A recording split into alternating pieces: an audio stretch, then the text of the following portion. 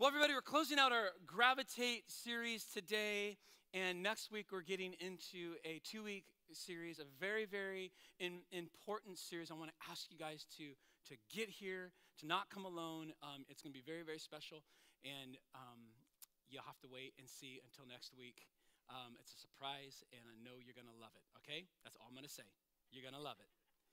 Today, let's close out our Gravitate series, and here's the idea behind the Gravitate series is simply this, is that all of our lives are moving in a certain direction at any given point, right? Your life is never stagnant. It's never stale. You're moving towards something. Come on, look at me, everybody. Your life is moving towards something right now. You're being pulled towards something right now.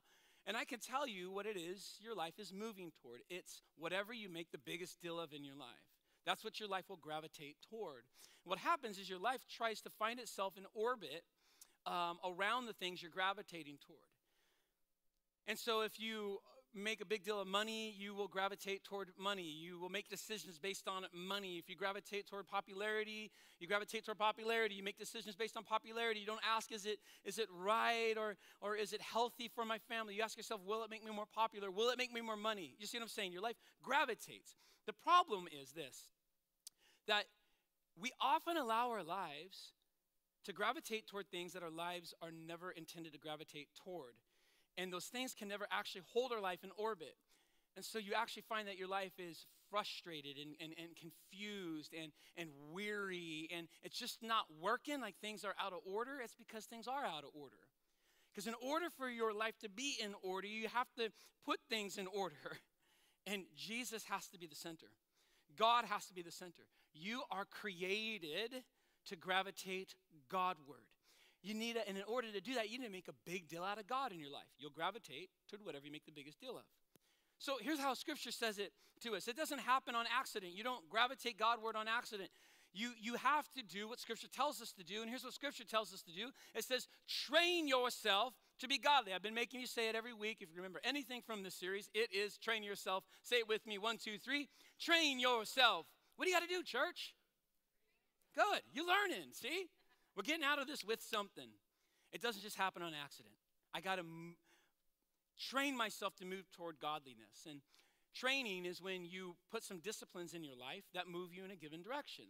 And so we've been looking at these disciplines we need to put in our lives to gravitate Godward. We talked about getting into God's word. We talked about the importance of prayer and distancing ourselves from the crazy world around us. Last week we talked about the importance of being good stewards, right? Hey, you don't own it.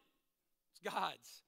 So it's not what do I want, God, what do you want? And we build that discipline. All those things get us moving Godward. Here's the last discipline I want to give you. It's the discipline of, and it's all over Scripture, and I can't wait to talk about it because it's something I'm passionate about. It's the discipline of evangelism, okay? The discipline of evangelism. And I'm telling you right now, if our world and our nation needs anything right now, it's for the church, the sleeping giant of who we are as the church, to wake up and do what God's called us to do and evangelize the world around us. Can I get a better amen? Some of you, I don't know what that word means, Pastor Chris. I just showed up to church. I'm hearing this big old word called evangelism. Well, let me break it down for you. Mark chapter 16, verse 15. Jesus is ascending to heaven, and he's given his disciples marching orders. Like, here's what I want you to do between now and the day I see you again. And it wasn't just hang out and have a lot of potlucks. It wasn't just keep yourself safe, don't rock the boat, don't get into trouble. Like, that's not what he said. Here's what he said, go. Someone say go. Go. Now, what does go mean? It means get up from where you are and move to where you need to be. There's going to be a movement in your life, right? He said, go where? Into all the world. In the Greek there, literally what he's saying is the world is the God-rejecting sea of humanity.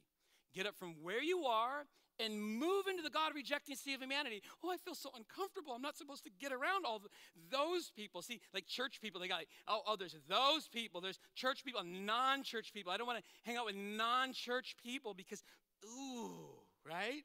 Well, God's saying, Jesus says, no, that's where you get up and you go there, right?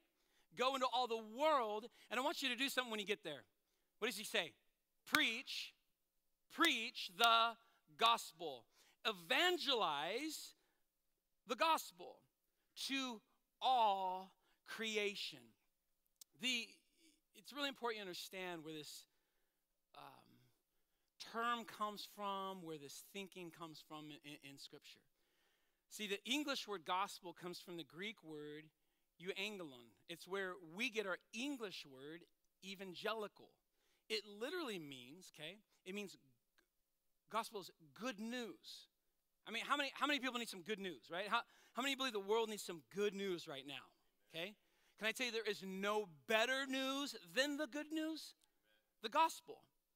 And what Jesus says is you and I are to preach, to herald, to proclaim the gospel. We're in the business of doing that. Long before gospel was a Christian word, you need to understand the history of it. It was actually, before it was a Christian word used by Jesus or Paul or the church, it was actually a Roman word that was used by Caesar.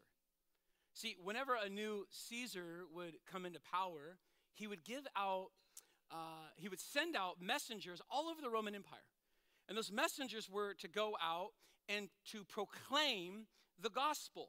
They were literally told to do that. It's the same wording used. So a new king would come into power, a new Caesar, and he'd say, here's the first order of business, is we need to get you all over the kingdom, and you need to preach the gospel.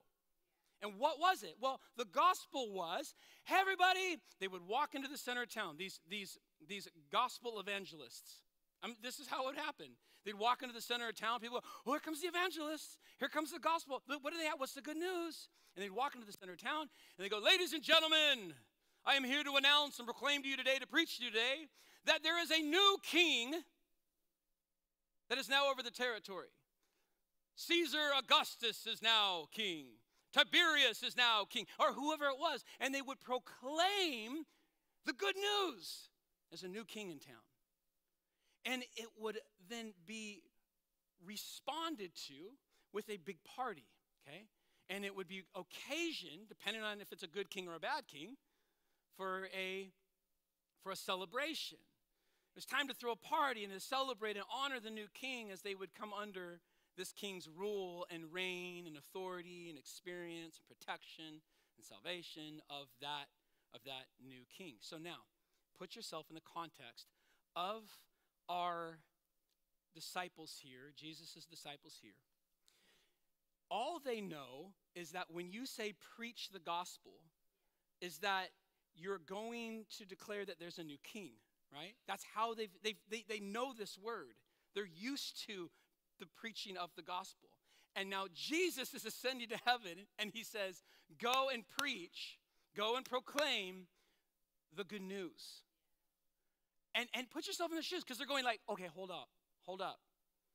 We're living in a time under Rome where they've already got an established king, and now you are telling us to go and proclaim to all these people who are already bowing their knee to a king, to tell them that they're not actually bowing their knee to the right king. There's actually a new king. Jesus, do you really want us to go and preach the fact that that you, Jesus, are our king? And Jesus goes, that's your marching orders. That's what they were called to do, everybody.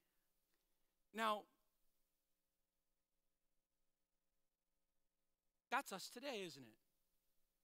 Jesus gives us the Great Commission. That Great Commission echoes down through time and eternity. It goes to you and I, and we find ourselves in this place where we too are commissioned with the same mission to go into a world that finds itself bowing its knee to all sorts of other gods, to all sorts of other kings, bowing their knee to king money, bowing their knee to king possession, bowing their knee to king political party, bowing their knee to king, whatever it is, fear, to king fill in the blank, to king vocation, to king, right? And here's this world bowing their knee to an already established in their heart king.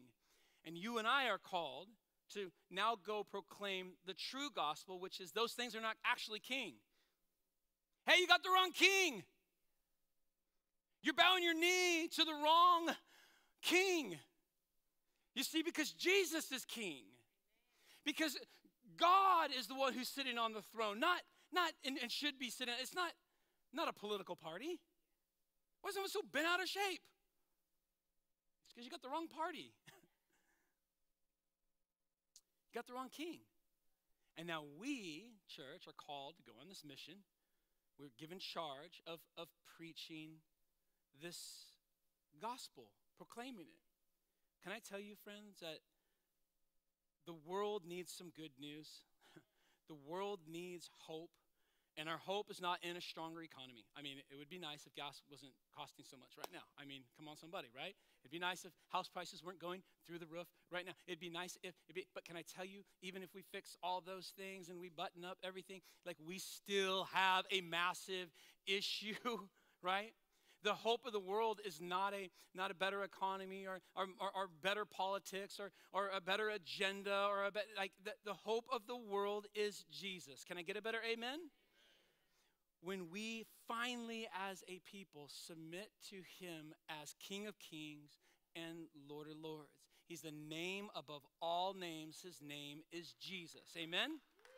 And that, come on, everybody. It's like golf clap. We're excited about, and so, do you understand that we are so countercultural? Everyone's over here bowing to this thing. And you're like, no, hey, get up. It's not worthy of your praise. And the reason you're actually so messed up is because you're actually gravitating toward, your life is trying to revolve around something you're not meant to revolve. You're gravitating in a direction. It's actually Jesus that's meant to be there. And we're supposed to awaken people to the good news that there actually is a king that is worthy. Because no other king is worthy. No other small K king could fill the place of the capital K King Jesus, okay?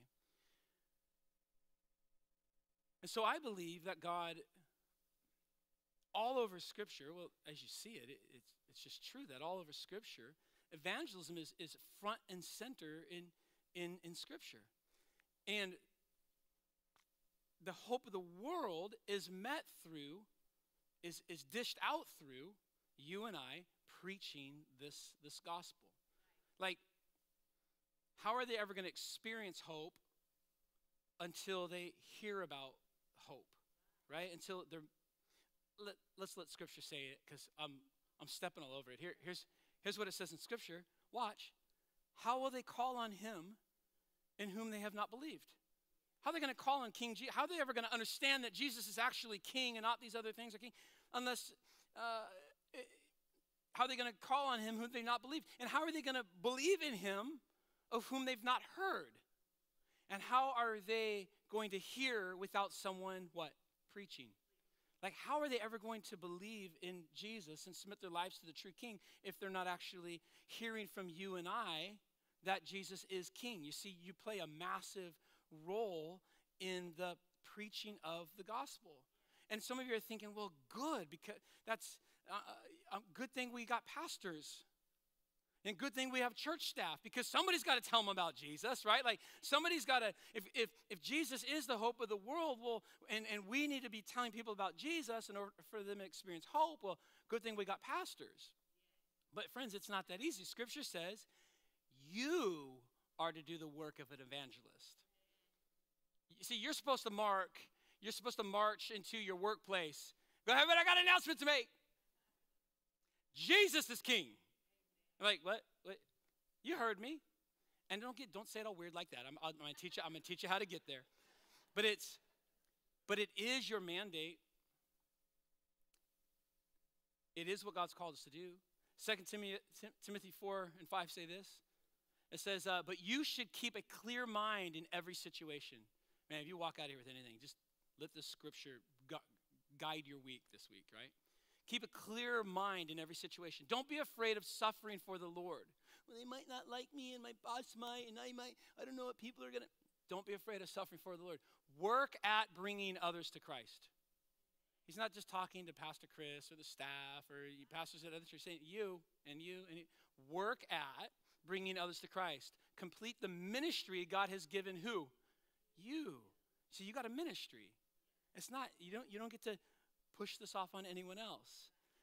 You've got to discipline yourself, work toward bringing others to Christ. Proverbs 11:30 says, the fruit of righteousness is a tree of life, and he who wins souls is wise. The discipline of evangelism evangelism is front and center all over the New Testament, okay? Think about Jesus and what he was doing here on earth. Jesus came to seek and to save that which is what? Lost. He went after lost. He went after hurting, okay? He calls his disciples, think about this, right? He calls his disciples, he says, follow me and I will, what did he say? Make you fishers of men. He didn't say, follow me and we're going to have a whole lot of potlucks. Follow me and we're going to sit in Starbucks and talk deep theological things. Follow me and we're going to get some, right? No, he said, follow me and we're going to do something very, very practical. We're going to be fishers of men. So he called them into cause, right? Does that make sense? He called them into mission. We're going to make fishers of men. So Jesus calls his disciples into mission, and then Jesus goes on discipling his disciples. You ever ask yourself the question, what did Jesus disciple his disciples to do?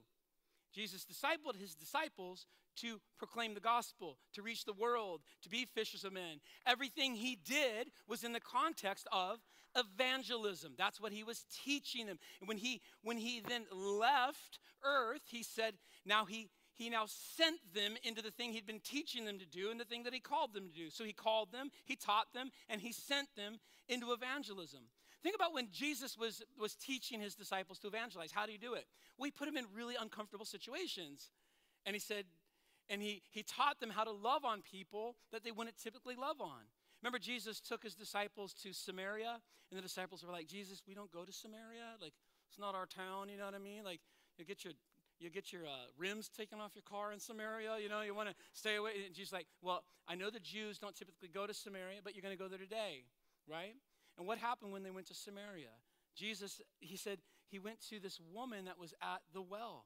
And that woman at the well ended up realizing who she was in the presence of. And that woman at the well then ran and evangelized her city. Do you know this? Remember this? And then the city came down to meet the one that had changed her life, and revival broke out in the city. And here's the disciples watching all this happen going, okay, so Jesus put himself in a situation that was a little outside of our comfort zone, and he shared truth and love and was gracious, okay? I saw that happen. And now we got a whole revival breaking out in Samaria because Jesus was willing to go to Samaria. And friends, I'm telling you right now, you and I need to be willing to go to Samaria.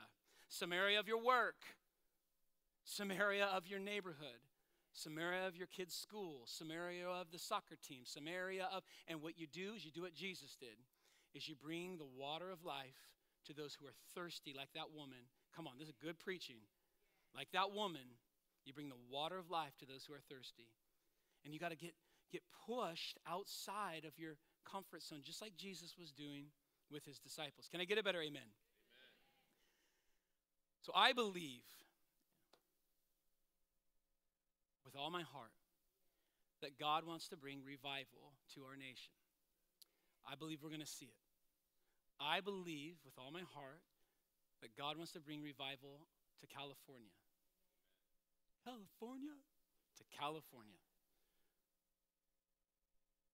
And I believe he wants to start anywhere where people would be willing. Say, God, send me. God, I'm willing. God, use me. Guys, it's not rocket science. You have a thirsty world, and you have the water of life. You have a hungry world, a hungry neighbor, a hungry coworker, and you have the bread of life. Okay, you have a diseased and dying of sin world, and you have the forgiver of sin, the healer of disease, right?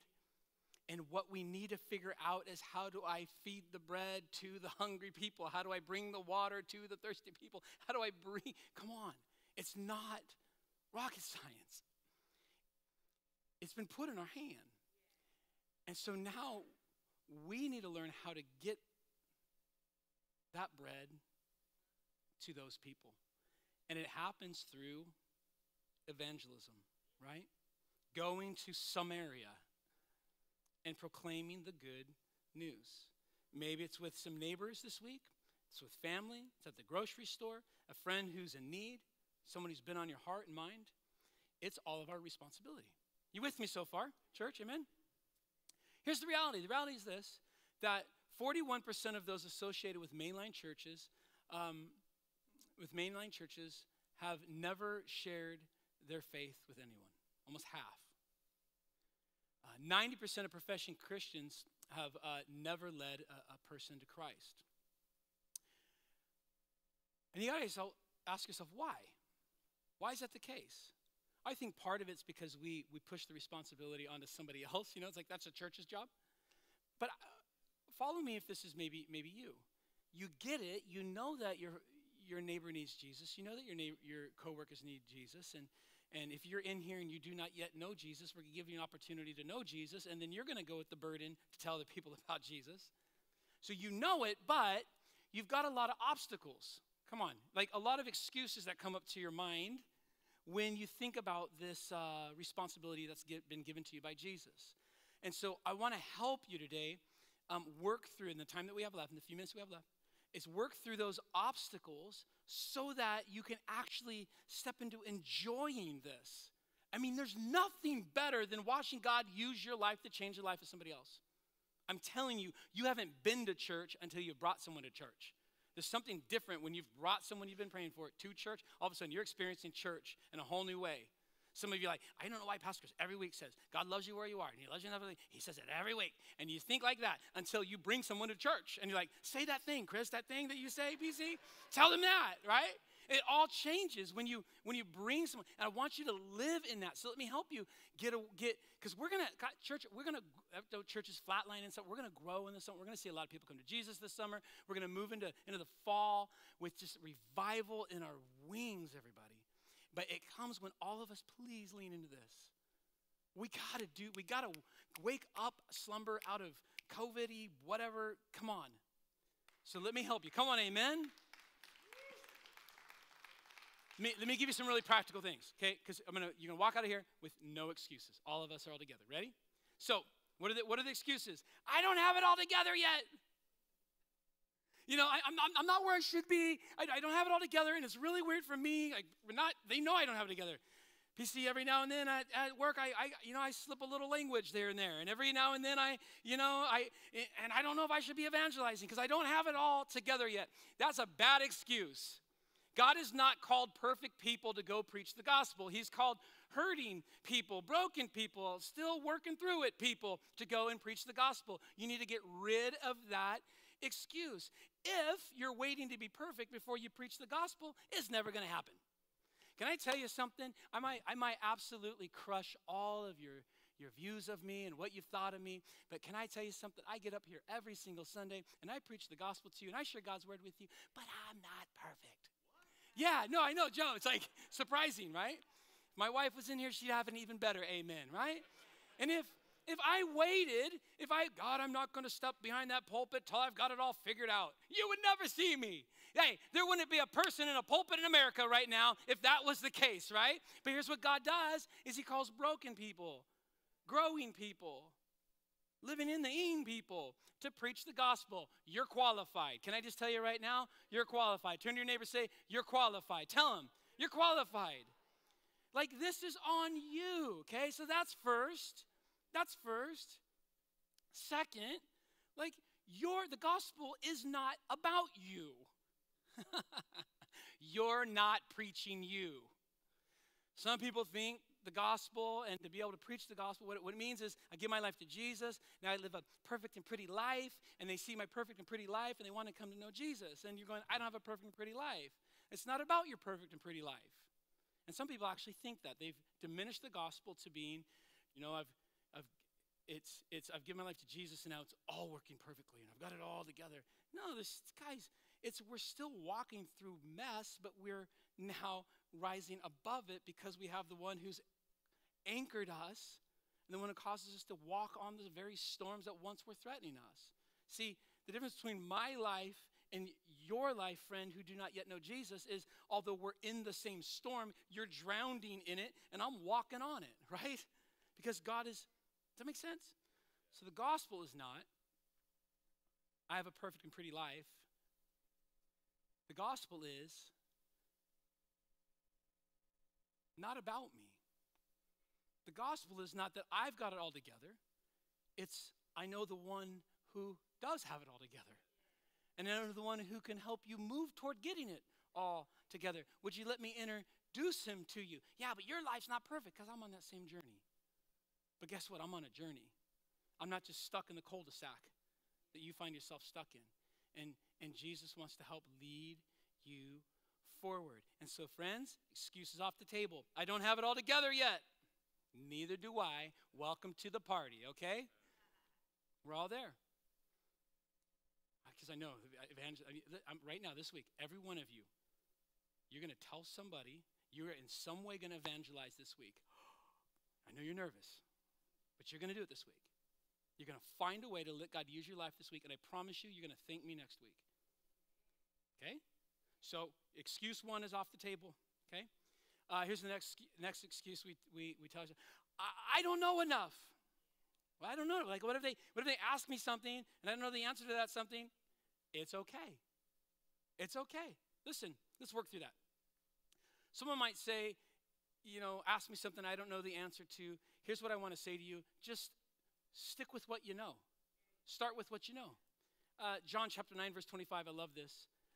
There's this man who's been healed. He was blind, now he can see, and everyone's freaking out. The religious Pharisees are like, I can't believe Jesus healed on the Sabbath, and they're all so mad, and so they come to this guy, and they're like, this Jesus that you say healed you, he's a sinner, and they're trying to say all these things about Jesus, right? This big theological debate is trying to happen, and he's supposed to answer, well, actually, no, in the Old Testament, it's actually right? And that's what you would think this guy would do, because these religious people who know God's word supposedly are coming at him. And here's what this guy says when they try to get in this big theological debate. Here's what the guy says, whether he's a son or not, I don't know. Like, I don't know. But one thing I do know, I once was blind, and now I see, right? Like, here's what I know. Here's what I know. I once was like this, and now I'm like that. Oh, yeah, you want to talk monkeys, not monkeys, this, that. Here's what I know. I can see, right? And you can't question that. The guy's eyes are open. There's something different. And see, friends, you just start with what you know. So what do you know? What has he done in your life? I love this story. We took a group of kids up to camp, another plug for surf camp, for any camp, for summer camp. We took a bunch of kids to summer camp, Tate and I, and one of the things we did is we took all the kids out, evangelize, street witnessing, because I love street witnessing. I would always try to look for ways to share the gospel with just random strangers. I know that's not for everybody, but I love it. And just looking for opportunities. And so we were teaching kids how to do this, and this girl, super nervous, just had given her life to the Lord like 2 weeks before. We have her out with people in a little group out sharing. And this professor comes and starts talking with this girl. She's brand new, young. I'm talking like 14, 15 years old, professor teaching at a college, right? And he's going, and he's just attacking her faith and how can he's going to all these, he's looking at evolution and can you on this girl. Every time I just stand there watching this whole thing. Every time she goes, yeah, but the Bible says that for God so loved the world, he gave his only begotten son that whosoever should believe in him will not perish but have everlasting life. And he would go, oh, it's bad. And it went on for like 35, 40 minutes. And this little girl, but the Bible says, God so loved the world, right? And next day, guy leaves, he's frustrated, he's all angry. He comes back, and he finds us because we were staying the night in the camp. He goes, hey, can I talk to you? He comes to me because he saw me standing there with this girl. He goes, I couldn't sleep last night. I said, oh yeah, tell me more about it. He goes, for God so loved the world that he gave his only begotten son. And we got to lead that man to Christ right there. This girl, come on. It's not about what you don't know.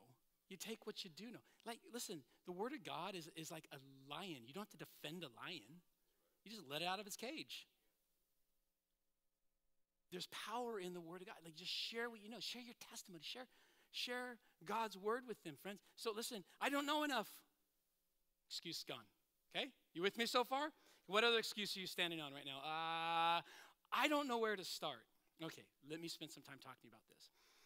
Here's what we're going to do this week, all of us. We'll go through this process, right? First things first, Let them know you're a Christian. Those of you that are believers in here today, let me talk to you. One of the most important things you could do is to let others know that you are a believer, okay? A large percentage of Christians have not yet even let others know that they're a Christian, okay?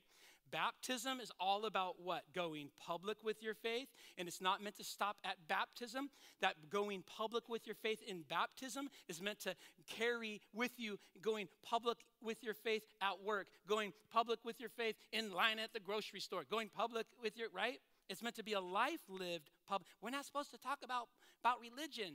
Oh, yes, you are. You tell people about Jesus, okay? You're public with your faith.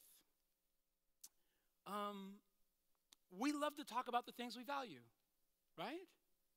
I mean, if you've been around Citizens at all, you will hear me talk about the fact that I married up big time, right?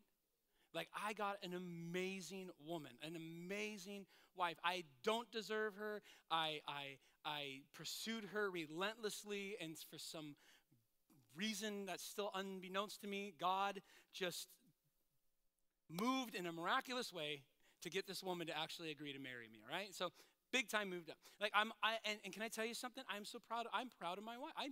I show that off. Like, I don't want you to meet me. Like, you don't know me. I really genuinely feel this way. You don't know me until you've met my wife. Like, and so when I go places, I'm at a conference or something, I hate being by myself because I just feel like all you know about 20% of who I am right now. You meet my wife and you'd be like, oh, dang, boy, right? That's how I feel. And I'll talk about my wife in the drop of it. I love letting people know about my wife. My wife preached that. Did you see her? She preached that at Mother's Day. Did you hear the message? You didn't get the message? Let me drop you a link really quick. You gotta listen to that girl. Like, I love to talk about my wife. Why?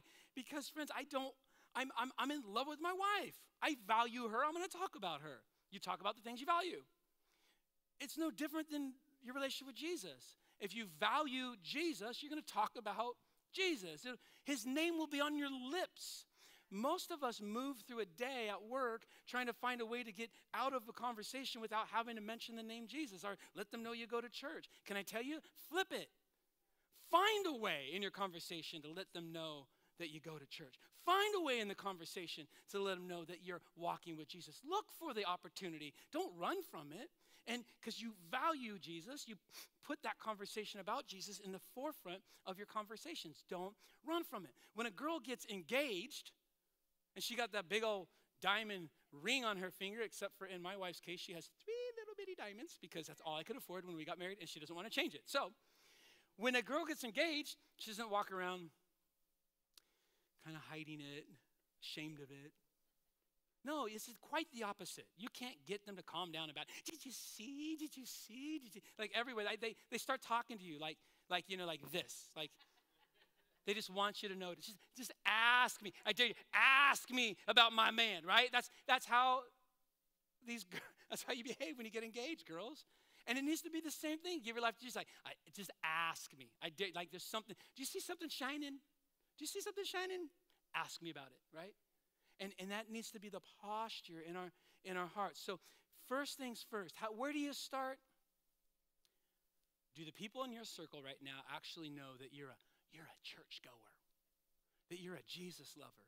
If not, that's going to be your first step this week. You're going to work that into a conversation. You're going to go out to lunch with your friends, and they're talking about, what'd you do this week? What'd you do this weekend? I know you went golfing this weekend, and I know you did this weekend, and I know you went to the beach this weekend, but you tell them, I went to church this weekend. Hey, and you should come with me next weekend, right? Work it into a conversation. You've got to let people know you live this out in public. Everyone with me so far? Amen? Here's another place to start. Just ask people questions.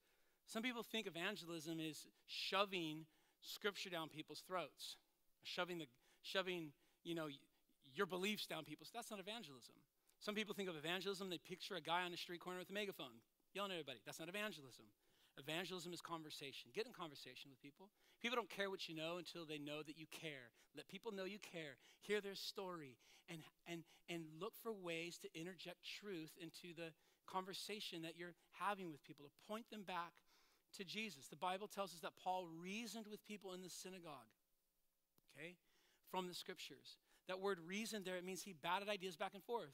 Hey, what do you believe? What are your spiritual beliefs? Why is it? Why do you believe that? Well, hey, actually, I believe, and this is what the Bible says. What do you think about what the Bible says? It means batting ideas back and forth. Go bat some ideas back and forth with your friends. What if they ask me something I don't know? Hey, stick to what you do know. And what you don't know, we'll figure it out during the week. I grew so much street evangelizing because people would ask me wild questions. I mean, let me get back to you. We're going to be next week. It's important. You've got to start batting those ideas back and forth. I touched on this already, but here's another place to start, is you share your story. Just share your story. Like, you've got one and it's a testimony to God. Share your story. Learn to share your story. Where were you before you came to Jesus? How did you come to know Jesus? And where are you at now that you have come to know Jesus? Just share your story. I once was blind and now I see. That's all you're going to need, okay?